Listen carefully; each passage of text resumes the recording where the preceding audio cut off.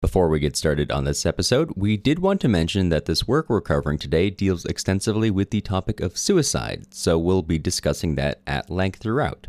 Just something to keep in mind as you choose whether or not to proceed. Okay, on to the show. I'm escaping to the one place that hasn't been corrupted by capitalism.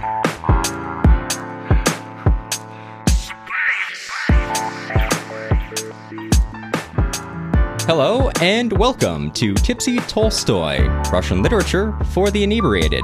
I'm Matt Gerasimovich, a PhD student in Russian Lit. And I'm Cameron Lalana. This is a podcast where me and my good pal Cameron get to unwind from our week with some Russian literature and a drink or two. This week, we're joined once again by a friend of the podcast, Dr. Kaitlin Shirley, to give us some insight to Dostoevsky's The Meek One, sometimes translated as A Gentle Creature. Dr. Kaitlin Shirley runs the Dostoevsky or Doesn't She social media accounts on Instagram, Twitter, and Tumblr, as well as a Discord server where she hosts a Dostoevsky book club, which you should definitely check out. She has a PhD in comparative literature with research focuses on Russian, French, and German 18th and 19th century literature. Her dissertation is entitled Dostoevsky and the Rousseau Trap, Considerations on the Man of Nature and Truth, and on his proposed reformation.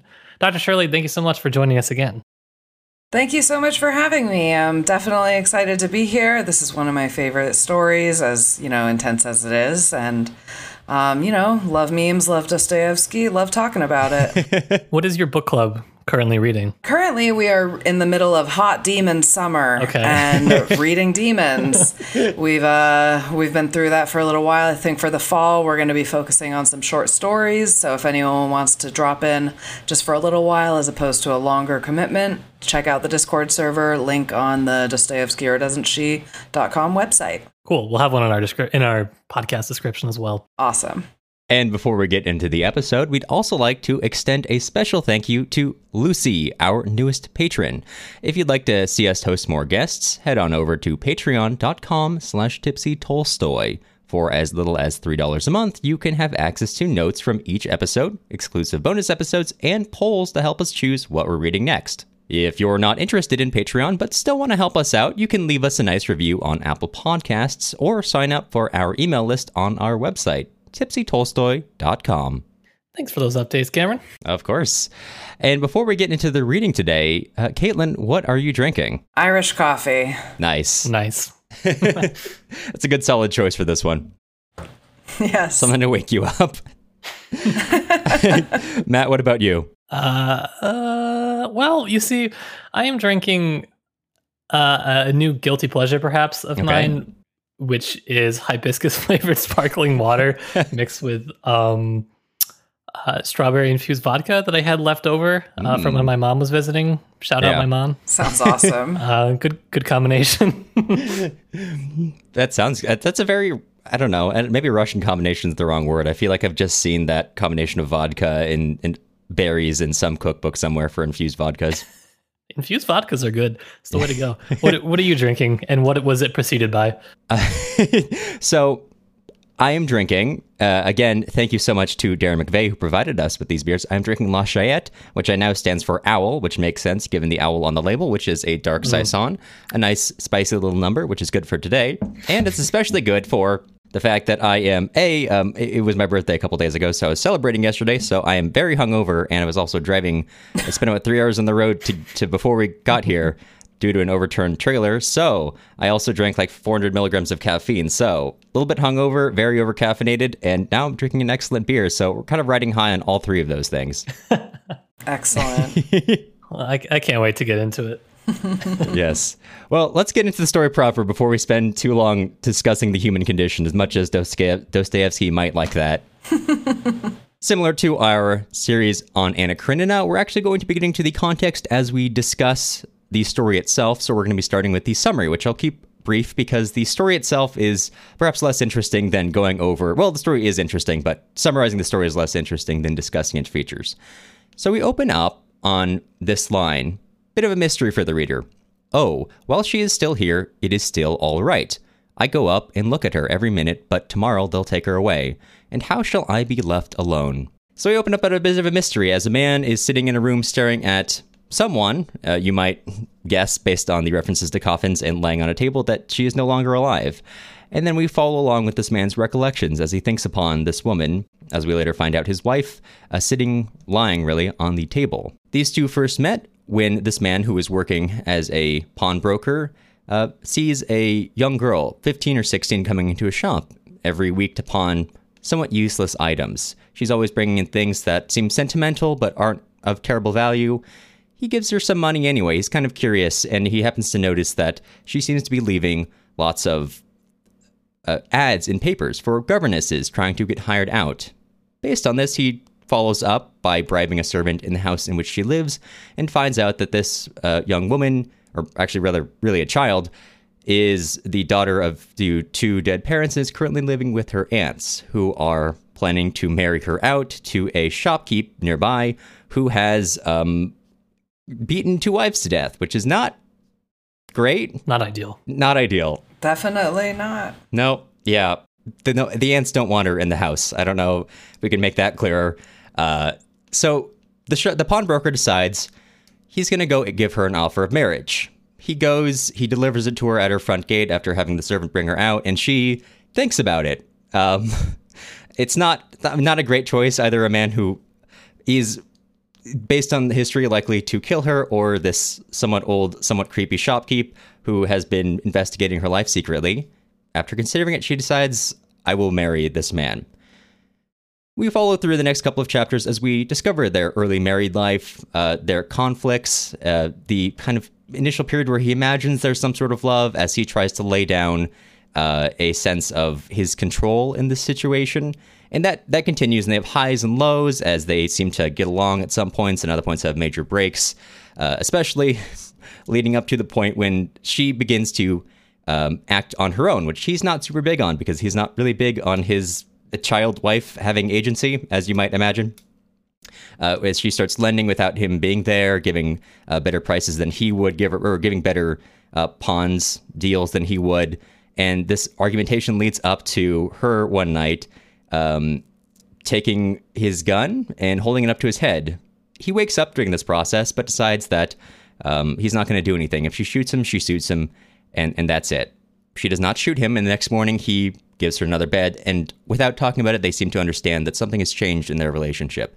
And she begins to act more, I don't want to say in line with what he wants, but less as she was before. And then he comes to a point when he begins to, I hesitate to use the phrase fall in love with her. He becomes infatuated with her and decides that he's going to change everything, and he's going to sell his shop, which he earned after falling into financial ruin when he was kicked out of the military for not defending an officer's honor, based on an aunt dying and leaving him money. He's going to sell all that. They're going to move somewhere nicer. They're going to start all over. It's going to be wonderful. And he's very clearly scaring her with his sudden kind of mania about this. And one day when he heads out to go do some tasks around town, he comes home to find that she has thrown herself out the window and died. And that's where we wrap up the tale as he sits in his house with the meek one, Krotkaya, laying on the table, kind of wondering what is he going to do next. Yep. Not very upbeat, no. For sure. No. Characteristic of our boy Dostoevsky. Yeah, very much so. So you said this is one of your favorite short stories. Can I ask what draws you to this? Confession, as usual. I'm kind of, as I talked about last time when we discussed Notes from Underground, I'm pretty much obsessed with confession in Dostoevsky, and this text is definitely a confession of sorts. He's trying to, the first chapter opens up, who was I and who was she? And this question of identity, this question of self, is imperative in confession. That's basically what you're saying and he uses the word ispoved when he talks about confession near to the end, which is a confession of self. It's not like a statement, pakazanie, like Raskolnikov gives at the end of Crime and Punishment before the epilogue at the police station. It's a spiritual confession. It's an identity confession. And we have throughout this story a very interesting narrative about who he is and how he understood her. And as readers, we are able to see through the gaps in the narrative and through the way he misunderstands and even admits to misunderstanding or poorly explaining things, that he doesn't actually know who she was. He might know about himself a little bit. It seems like he does, but I think he just inherently misunderstands her throughout the entire story, throughout their entire relationship. I don't think he ever really understood. No matter how much he tried to or thought he did, there's always... Exactly. There's always something like he thinks, she must be cheating on me. Oh, she must be so grateful, for example, in that instance when she's choosing between him and the grocer. He's so surprised because he's like, hey, I'm not going to beat you to death. Why the hell are you taking so long? And for her, it's kind of a, well, should I die this way or should I die another way? Should my death be slow or should it be quick? And I think he misunderstands, quite frankly, that she does not have much hope. She lives with these two abusive aunts, and I think the world is a very difficult place for her. And we see there's a lot of different similarities to other texts, but notably in The Adolescent, Versilov reaches out to a woman who's putting ads in the paper to be a governess, and she's very poor, and she and her mother are extremely poor, and he gives her some money and says he'll help her. Well, ultimately, she decides this was an insult, and she goes to return the money to him, and then shortly thereafter commits suicide. And so this notion of benefactors for poor young women is present throughout Dostoevsky's work. I mean, we see that with Svidrigailov, with Luzhin in Crime and Punishment. We see that with the arranged marriage in The Idiot between Nastasia and Ganya, although that doesn't go through. In The Insulted and Humiliated, we have some of this notions. Actually, that's more about pawnbrokers, which is another theme that we have throughout this. But this independence and free spirit that the gentle creature kind of has is misunderstood and not identified by our narrator. And for him, I think he's definitely going for that domination. For him, love is either domination or submission. And in that moment when their relationship kind of changes and she's like singing and she puts the revolver to his head and stuff, I think he misunderstands that completely. Like, their relationship at that point had become kind of like they're equals. They don't like each other, but they're tolerating each other. He thinks of it as in a different angle. He's like, oh, I have proven to her forever that I'm not afraid because she saw me wake up with a gun to my head and go back to sleep. But actually, it's not quite that. That in that moment, she's like, well, I could have killed you, but I didn't. I also made a choice in that moment, and you forget that. So I think she actually in that moment, and until he embarrasses her with this confession of love, this overwhelming affection, she's feeling better about herself. She's like, okay, maybe I won't have to die, ultimately. Maybe I will be able to exist in this world. And ultimately, when he overwhelms her with these declarations of love and we're going to France and all that stuff, she realizes that he still wants to dominate her. He still wants her submission. Her independence is at issue, and she won't accept it. Yeah. And this story actually comes from a suicide that Dostoevsky wrote about in a paper. And if you see the October 1876 edition of The Diary of a Writer, he talks about two different suicides. First, the suicide of Herzen's daughter, who wrote a really intense suicide note. She wrote, I am undertaking a long journey. If I should not succeed, let people gather to celebrate my resurrection with a bottle of Clicquot. If I should succeed, I ask that I be interred only after I am altogether dead, since it is very disagreeable to awake in a coffin in the earth. It is not chic.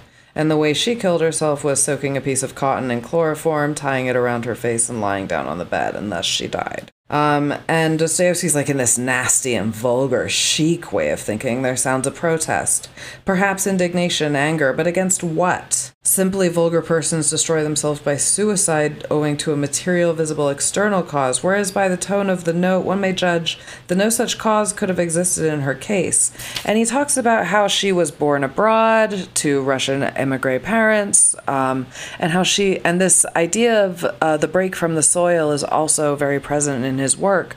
She wasn't properly Russian. She had that European influence that ultimately in Dostoevsky often leads to suicide. And then after that, he talks about the suicide of a young seamstress who jumped out of a window holding an icon. And it's really, I mean, it's all very disturbing, but he says this was a timid and humble suicide. Here, apparently, there was no grumbling or reproach. Simply, it became impossible to live. God does not wish it, and she died having said her prayers. And I don't believe that she had actually left a note. It doesn't actually say whether or not she had left a note, but I imagine he would have quoted it had she. And he's like, how different are these two deaths? And which of these two souls had suffered more on earth? If such an idle question is becoming impermissible. And I think that's interesting because we often, these days have the suffering Olympics, like who suffered more, which suffering is worse. But I think in asking that question, they both suffered, but for different reasons. One of them had been cut off from her native homeland, and the other had been in that native homeland unable to survive. And that female victim in Dostoevsky's work often is representative of Russia itself. So Russia committing suicide in this way is speaking to the larger political situation that's going on. And he also goes a little bit out, he talks a little bit about a term koosnost, which is like getting really into material gains and wanting to, it's just kind of like a nasty little vulgar term. And he talks about how that is so negative, and we see that throughout his work in The Adolescent, Crime and Punishment, The Idiot with Ganya, who wants to become quote-unquote king of the Jews, and The Adolescent, he wants to become a Rothschild. Crime and Punishment, Alyona Ivanovna takes advantage of everybody who's just so poor that they're unable to do anything with their things except pawn them for pennies with her.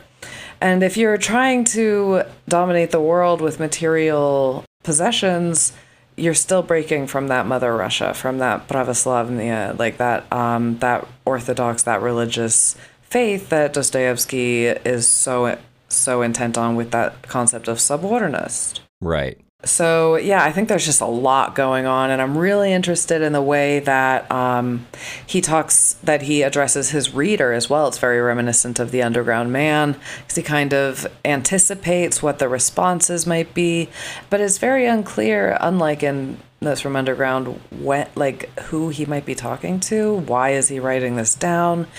And at The Underground Man's like, oh, if I write it down, maybe I'll be rid of it. But he ultimately at the end, he's like, what am I going to do after they take her away? Who am I going to be? And it's a question of is he able to dominate anymore? What is he going to be? And as you said before, he is a pawnbroker, but he took on this marriage. He took on this woman, this young girl, actually, for the very purpose of dominating her, to be able to mold somebody to be what he wanted. And he just had this idea of who she was that was just totally opposite to who she was. You can think about Pyotr Verhovinsky in Demons, who has an idea of who someone is and sticks to that no matter what contradictory evidence might present itself. Our narrator here, kind of in the same way, has an idea of who the gentle creature is. And even in the title of this text, A Gentle Creature, I don't think she's a gentle creature. Not really. She's got more independence, more spirit than that. We can see that when she laughs at the army comrade or the guy from the different regiment, and that she's not cheating on him, which might be a little more bookish, a little more predictable. But she's just finding out about her husband and ultimately has more power over even that officer. So yeah, my thoughts are a little disjointed, but I think it's just fascinating, and it's so short also. Yeah. And unlike so much of his work, I feel like it's short but deep. There's a lot of stuff going on, and because, like you said, because it's taking place more or less in his head and you're really getting only his perspective, he goes really into depth on certain things. Like in the beginning when he's testing her to see if she truly is this meek or gentle creature. Will she just accept his insults as he kind of thinks of them? I mean, he spends so long on some parts of it and then kind of skips through other parts, but it's just, it's fascinating from the standpoint of looking at the narrator, I think. Yes. I mean, in the second page, she says, "Gentlemen, I'm far from being a literary man, and you will see that, but no matter, I'll tell it as I understand it myself. The horror of it for me is that I understand it all, and yet it seems that he does not." Mm-hmm. He acts like he totally gets the whole situation, the whole experience. But again, as I've said, I do not think that he does. And if he's telling it as he understands it, we're really not getting the complete picture. Yeah, I think it would be a grave mistake to accept everything as fact from the narrator, especially here. Yeah, and especially, as you said, the way that he goes into depth on certain things and glosses over others. I mean, he's probably glossing over the stuff that's a little more embarrassing. For example, when he's like, "We were quarreling," he's like, "But there actually were no quarrels. Like, we didn't actually yell at each other." I imagine that they probably did. Mm-hmm. Yeah. I don't think that was like a silent passive-aggressive, like, "Oh, I'm just not talking to you right now." I bet they fought verbally, and he doesn't want to admit that. Yeah, well, even when there's a couple moments when her personality kind of comes through, to your point earlier, that although she's always referred to as the gentle one or the meek one, there are moments where she is clearly asserting herself. But even when that happens in the text and we get these rare moments of honesty, the blows are softened. And one of the early interactions they have, which really fascinates me, is when she's coming to pawn her parents' ikon to him, and he offers her more rubles than it's worth, and she's kind of offended at that. And he begins to tell her, "I've been in straits, worse straits than yours. I understand it. I'm just trying to help you out." And then she says something to the effect of, "You're revenging yourself on the world, yes?" She interrupted with a rather sarcastic mockery. But it doesn't end there, that sentence. That does assert herself. It continues on to say in the sentence, which, however, was to a great extent innocent. That is, it was general, because certainly at that time she did not distinguish me from others. So she said that, so that she said it almost without malice. If you can read this story, you can tell that's not what's happening here. But even when she's asserting herself, he's justifying what's happening here, that this is, she didn't really know me yet. So she was saying something that, yes, certainly this applies to other vulgar men talking like this, but that doesn't apply to me. I'm different. We had a connection there, despite that very apparently not being the case. Yeah, definitely. And you can think about that in terms of Lisa and the Underground Man, when she's like, "Come on, you're not going to be my hero. Like, I know that. Stop. Why are you even still here? Why are you even talking to me? Mm-hmm. Like, this is stupid."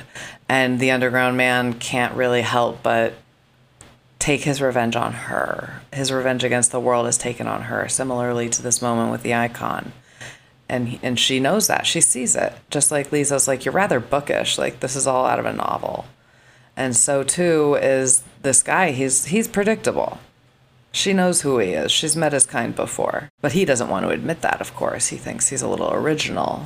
And he talks about that. He's like, "Oh, the important thing is to be original, and women can never be original." Mm-hmm. Ironically, the original one in this story is the gentle one. Yeah, it is interesting. To both of your points, the first time through, before I'd really thought about this, what I was coming away from in the overall theme to me was kind of sometimes the inability to know the people in our lives, the limitations that we put on ourselves and others. But after going through and thinking about it, as we pointed out many times, that's really not the case. What's really happening here is, to some degree, an inability to understand oneself, in that the pawnbroker here is not able to genuinely reflect on who he is and how he interacts with the world. He's always justifying himself. He's a sort of hero for what he does. He's a pawnbroker, which is looked down upon, and he was kicked out of the military. But that makes him better than the rest, in that he is, in a vague way, a sort of hero for what he does. He thinks as himself as a good person, as a somewhat heroic person. He's doing good things. He's, helping this young girl out by isolating her from her family and marrying her, and then trying to dominate her, being exactly what he wants.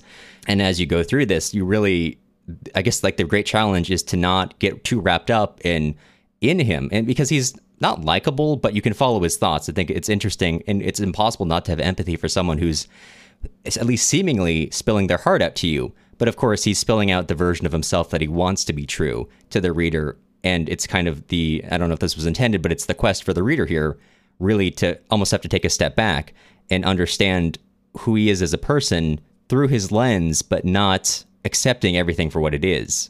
And still having to this is almost like a mystery story, having to figure out what's really happening here, and figuring out the limitations between this man and his world based only on his own limitations of his self-conception. Definitely.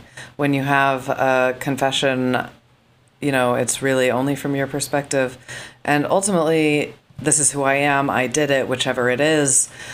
There's going to be a distortion because you do not know all of the consequences of how you've behaved, of what you've said.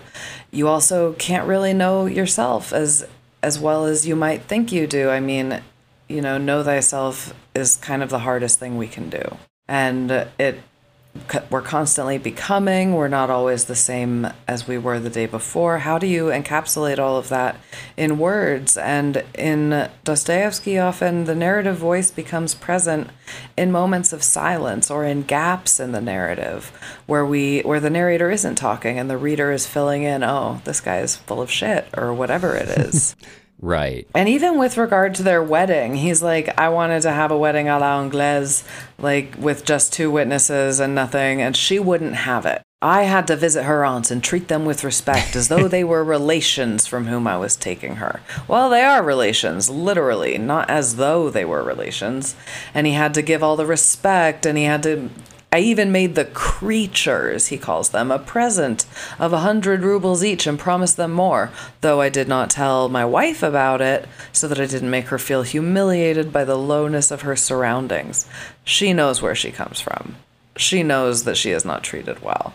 And ultimately, she's making a choice in marriage, like, which kind of fate am I choosing? Is the world going to be possible for me to live in? And for her, ultimately, it is not possible for her. Yeah. And interestingly, perhaps some of the moments in which she's deciding that is to our discussion of how the narrator fundamentally misunderstands her. As you mentioned before, towards the end of the story, we talk a little bit about her singing. And that's something that the narrator only experiences when she thinks the narrator is out of the house. And the narrator turns to Lucaria, the servant, who came with the Meek one, and asks her, does she sing often? And Lucaria says, yeah, she does whenever you're not here, which to many people might be a devastating self-realization. However, to the narrator, he takes that as a positive sign of the turn and of her kind of coming around to his way of thinking about things. But of course, this immediately precedes her suicide. Yes. Because as he thinks she's coming around to his way of thinking, he goes into this overwhelming declaration of love and we're going to make it all better, blah, blah, blah, blah, blah. But that's not, again, as you've said, that's not who he actually is. It's this version of himself that he'd like to present to her. But that's not how he would never follow through on that. And we as readers have seen what he's capable of, and it's not that kind of love. Yeah. I also think it's interesting that he got kicked out of the army or left the army, his regiment, because he didn't have a duel with that guy who'd like insulted his regiment or whatever. It was like, oh, you insulted my group, now I have to fight. And he didn't. But then when she's talking to the officer from the regiment, he says, for a whole hour I was present at a duel between a noble, lofty woman and a worldly, corrupt, dense man with a crawling soul. And you can almost see 2 metaphors, really. 1, she's not a coward like him. She was like, yeah, I'll fight you. And 2, that's their marriage. That he is a worldly, corrupt, dense man with a crawling soul. And she is a noble and lofty woman. She has a lot more in her and a lot more going on than anyone gives her credit for. And all of his misogynist ravings about, oh, women aren't original, women, they're so lame. It's just, he refuses to admit and acknowledge that she is more original than him. Mm-hmm. I memean, committing suicide with an icon is even more original than he's ever been, which is messed up to say, but it's kind of true.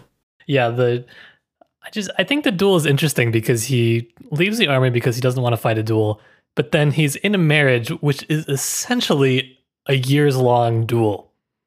And it's basically one mind game after the next, but as we're talking about before, I'm not even sure that they're playing the same game. I think he's playing against himself, which makes it so fascinating to read.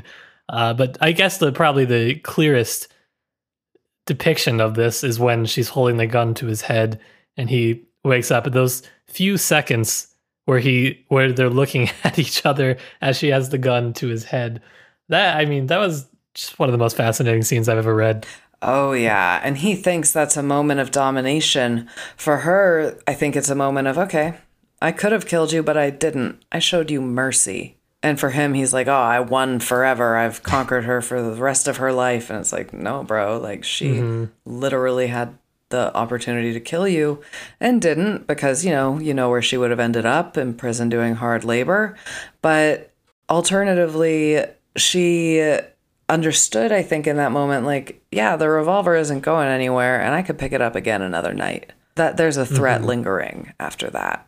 Which he is unaware of, comically. She still has the gun to his head. He's closing his eyes and thinking about how he's as you've said, establishing dominance by not acting.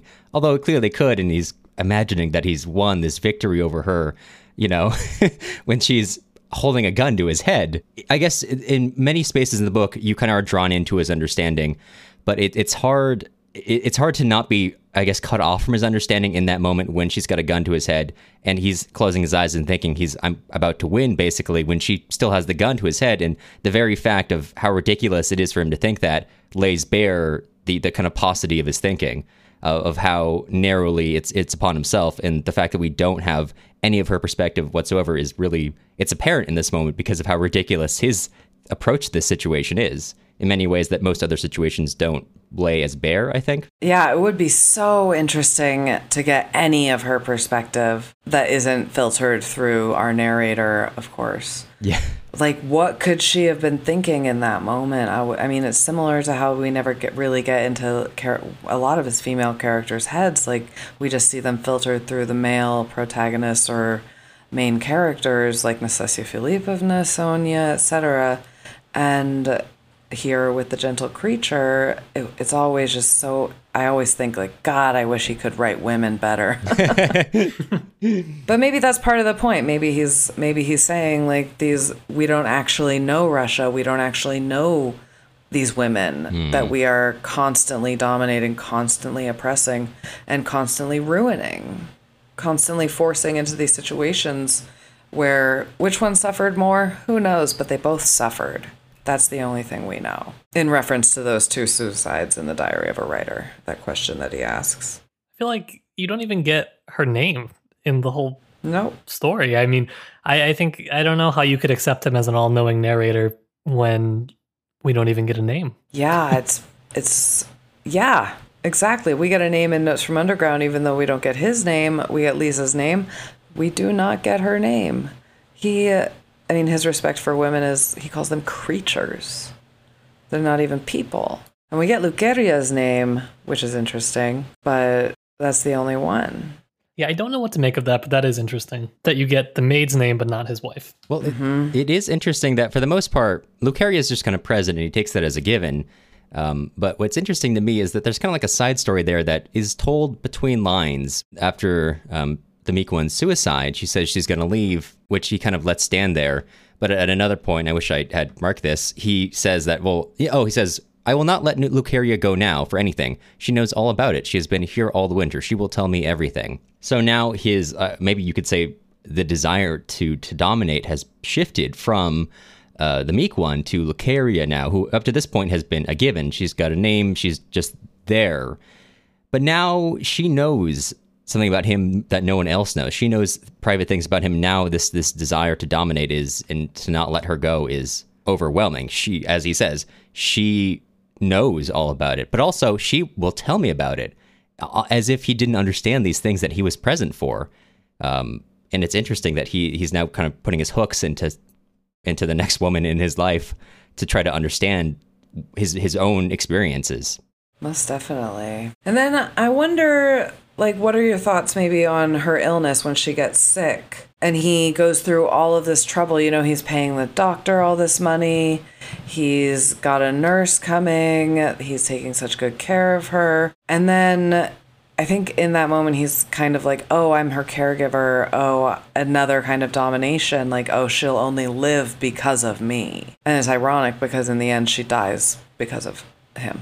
Yeah, I mean, I think that understanding is exactly right, in that his possessiveness is overwhelmingly on display here, and it takes the form of apparent empathy. Like, I care so much that I will go through all of these hoops to save her. But to the same degree, what he's kind of doing is he will go to the nth degree necessary in order that outside forces cannot disrupt what he sees as his. Yes. he himself, he could do violence against her, although he said quite magnanimously does not. But outside forces can't do that. That's something he tries to control. Yes, definitely. And then he talks about, after she held a gun to his head, that he bought her own bed and a screen. And he's like, oh, I had totally forgiven her completely. But, I felt that she was so conquered, humiliated, crushed. I almost pitied her. And the thought of our inequality pleased me. But he didn't really. I think for her, it was this sense of, now we're equals. I could kill you, you could kill me, fine. Yeah. And he's like, oh, I'm so above her at this point. And it's like, you are not seeing clearly, buddy. No, he thinks it as like some sort of loss for her, that he thinks, though, this is the first time we've slept in a different bed since our marriage, as if this is some kind of loss for her. That now that she has her own space that she can just hang out in, like she really lost that duel where she held a gun to his head and then got her own space. Yeah, exactly. She didn't want to be in his bed. She didn't want to be with him. And she's rewarded for trying to kill him. That's awesome. It's kind of funny, even though she has the narrator attempts to deny her any agency through this. The very fact that we have no insight to her personality opens up so much interesting speculation into the suggestion of who she is, and that she's got maybe even better than, maybe Dostoevsky could write, based on his usual tendencies, could write a depth of character like that, but her just seeing her actions and not being privy to her thoughts A to Z opens up such a world of thought into what must be going into a developing mind as it's asserting itself in this world, which is really interesting to kind of think upon. And the invitation to understand, which our narrator's so self-obsessed that, of course, that would never occur to him to even try to interpret her beyond as she relates to himself as an independent being who's coming to their own sort, in a way, kind of coming of age in a very hard way. Oh, yeah. I think we, as readers, probably forget at a certain point. She's 16. She's not even 16 when the story starts. She's 15 and 9 months. And, if you think about the mind of such an adolescent, I mean, it's, as you said, it's still developing. And then there's this moment in, I forget which chapter it is, where he says, let us talk. And then there's an ellipses, ellipses, tell me something. I muttered something stupid. And he's asking a little bit for her. Mm-hmm. He's asking, who are you? Just say anything. Like, I'm lost here. And in that moment, it's almost like she is this one in charge. And she looks at him with like, so you still expect love? Love? Like, what could you want? And she jumps up, but he's holding her forcibly. And then he says, I fully understood my despair. But I also, there's this ecstasy in his head, and he kissed her feet and all of this stuff. And she's like, oh my God, this is so friggin' weird. Like, I do not know how to respond to this. I thought we had a mutual understanding. We do not like each other. We certainly do not love each other. You've never treated me with love. You've treated me as like I'm a dog in your corner. And she's just so shocked. And she's like, oh my God, I'm never going to have the kind of situation that I could survive. I can't pretend to be in love with this horrible person. And now he's expecting that from me. Yeah. And then there's that whole like 5 minutes thing where he's like, oh, I if only I'd gotten there 5 minutes before. It's like, dude, I don't think that would have changed anything. She would have found another opportunity. He believes that if he had time, just been 5 minutes earlier, she would have looked him in the eyes and found a reason not to jump, rather than in a more dramatic story, perhaps he arrives home, she sees him and thinks, yeah, definitely this is the time, or he's going to stop me. Yep. And he thinks that there's some way he could have fixed it, some way he could have stopped it. But just as there's no way he could have been the man that he promised her he'd be, there was no way he could have stopped this. Mm-hmm. Since we're on this moment, Matt, you mentioned earlier you wanted to talk about the econ and her suicide. And I was kind of curious about what was on your mind about that. Got a lot on my mind, Cameron. Thank you for asking. I think it's probably... Well, there are a lot of interesting moments in the story, but this is clearly one of the more interesting ones. I have this quote from this article by Katya Jordan called "The Meek One and Her Icon," which I think kind of describes what is happening at this point. So I will quote it because I think it's interesting, curious to hear what the reactions are to this. This part of the article says, when she, the Meek One, steps off the window, pressing the icon to her chest, the Meek One doesn't simply leave the confines of the pawnbroker's apartment, but she thrusts herself into the presence of the Mother of God.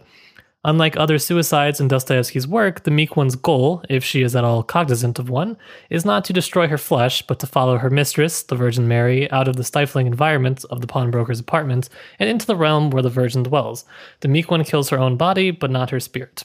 I cannot generalize to talk about all suicides in Dostoevsky because that is a giant topic that I can't come down with an opinion on. But I do think it's interesting, the dichotomy of the physical versus the spiritual, because that's a pretty big one for this whole story, because I don't really think for the narrator it's about physical domination. I really think it's about some sort of spiritual domination, and her last act of rebellion is what I would probably consider it, is to not give him that. Yeah. And that's why I think it's fascinating. Oh, for sure. And it's an icon of the Madonna, and she's not, as he says in the diary of the writer about the seamstress who killed herself, it became impossible to live, and quote, God does not wish it. Like it wasn't a sin. Like she could not live in this world. It had not been created in a way that she could live. And also what you had said about the physical domination, she chose between the two in the marriage proposal. There was one who would beat her to death, probably quickly, and the other would be dominating her, trying to dominate her spiritually, and she chose what she chose, and she refused to give it to him, though. She refused that spiritual domination. Yeah, it's like an interesting, almost, I don't know if anybody else while reading this was mildly in some parts reminded of like a Cinderella story. Slightly, some elements of it. And I feel like if you are, say, not used to Dostoevsky perhaps, or if you are just a hopeful, naive youth maybe, such as a 15-year-old person about to get married, you might think like, hey, maybe life will be okay, got some bad options right now, but one day something will happen and I'll be able to get out of this and find my whoever that'll make this all okay. But that's not really what Dostoevsky gives you at all. Yeah, it's kind of a fucked up version of that. Like, what if Cinderella went totally weirdly, horribly wrong? Yeah. What if the prince was a fucking pawnbroker who is the worst at everything? What if the prince started just trying to hurt you in the end? It reminds me of this French song called Cinderella, where the prince cheats on her with Snow White and takes her kids, and then she becomes a junkie. It's just like, sorry about it. It's just like so random. But like if Cinderella went totally awry, like you'd get a story like this. Yeah. And even after her death, to some degree, there's some catalyst there for some change in the narrator's thinking, but it's not, he's still who he is. He at some point begins to think, did she despise me? But yeah, she obviously did.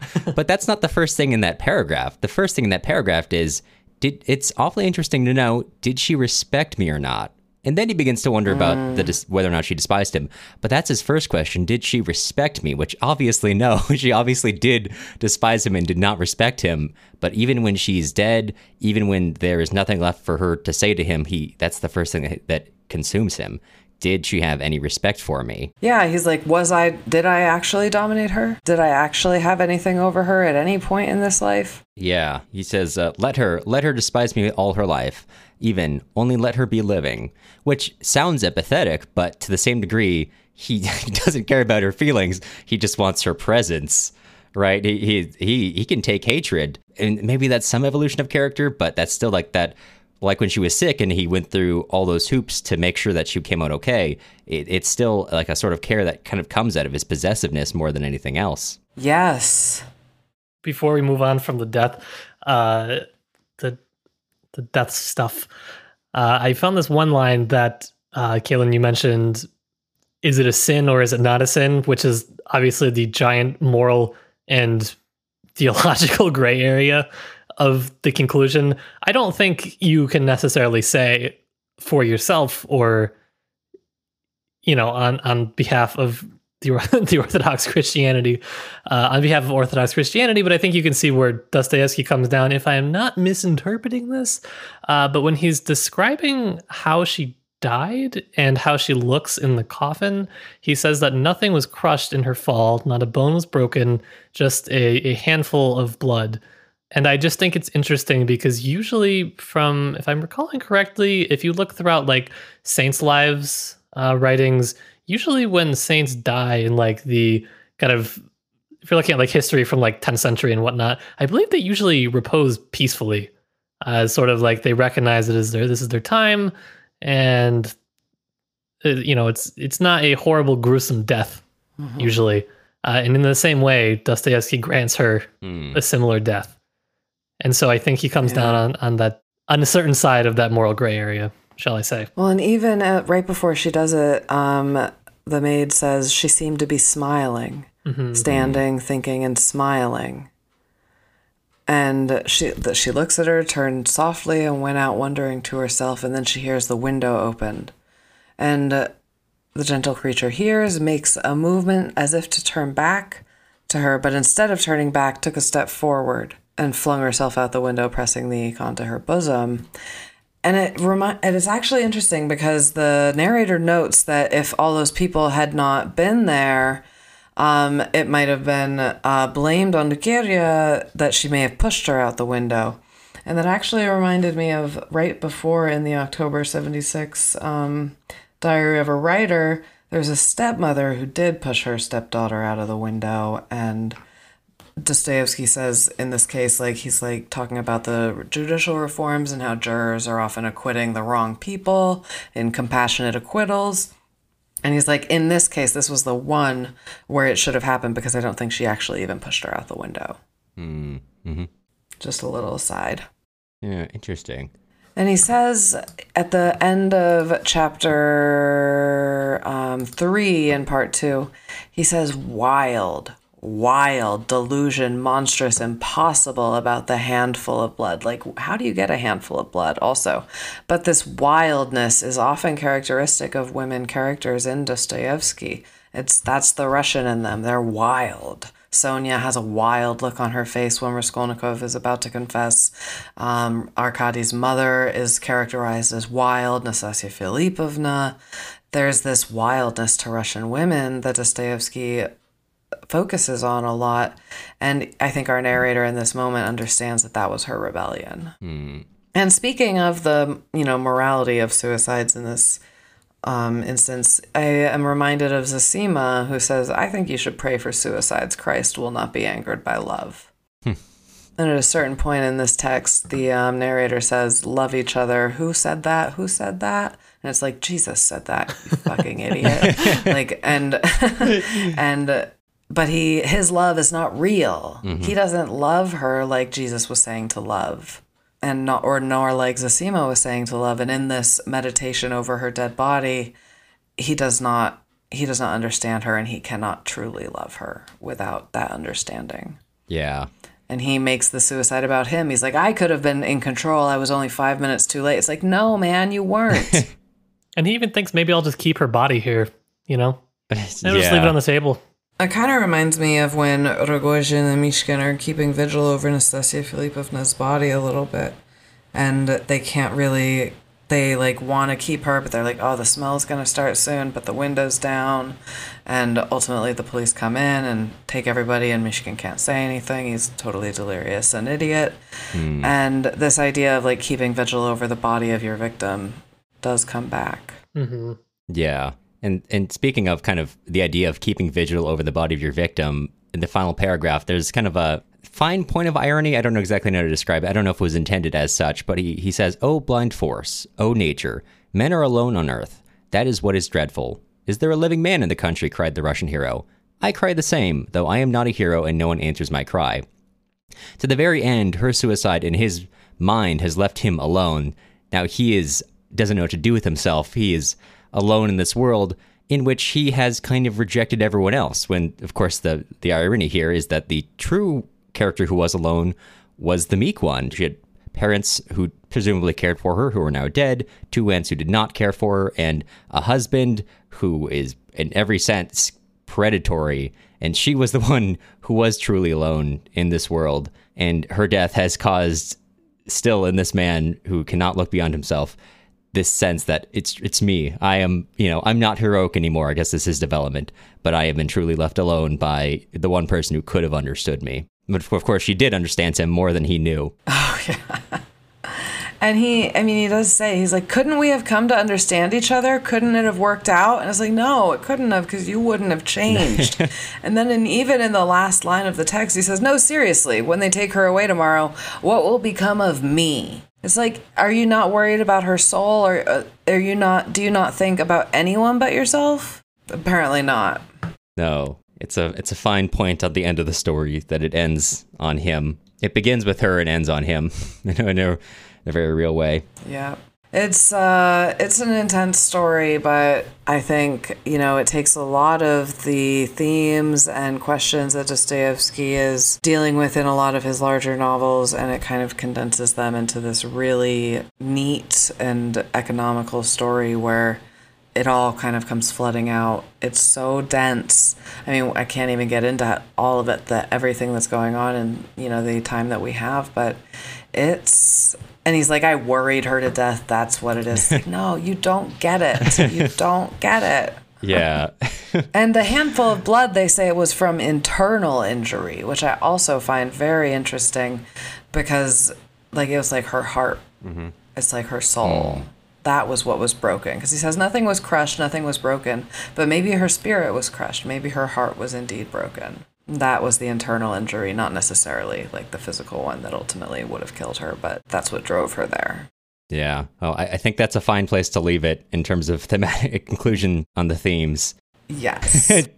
Well, oh boy, what a place to leave it. What a place.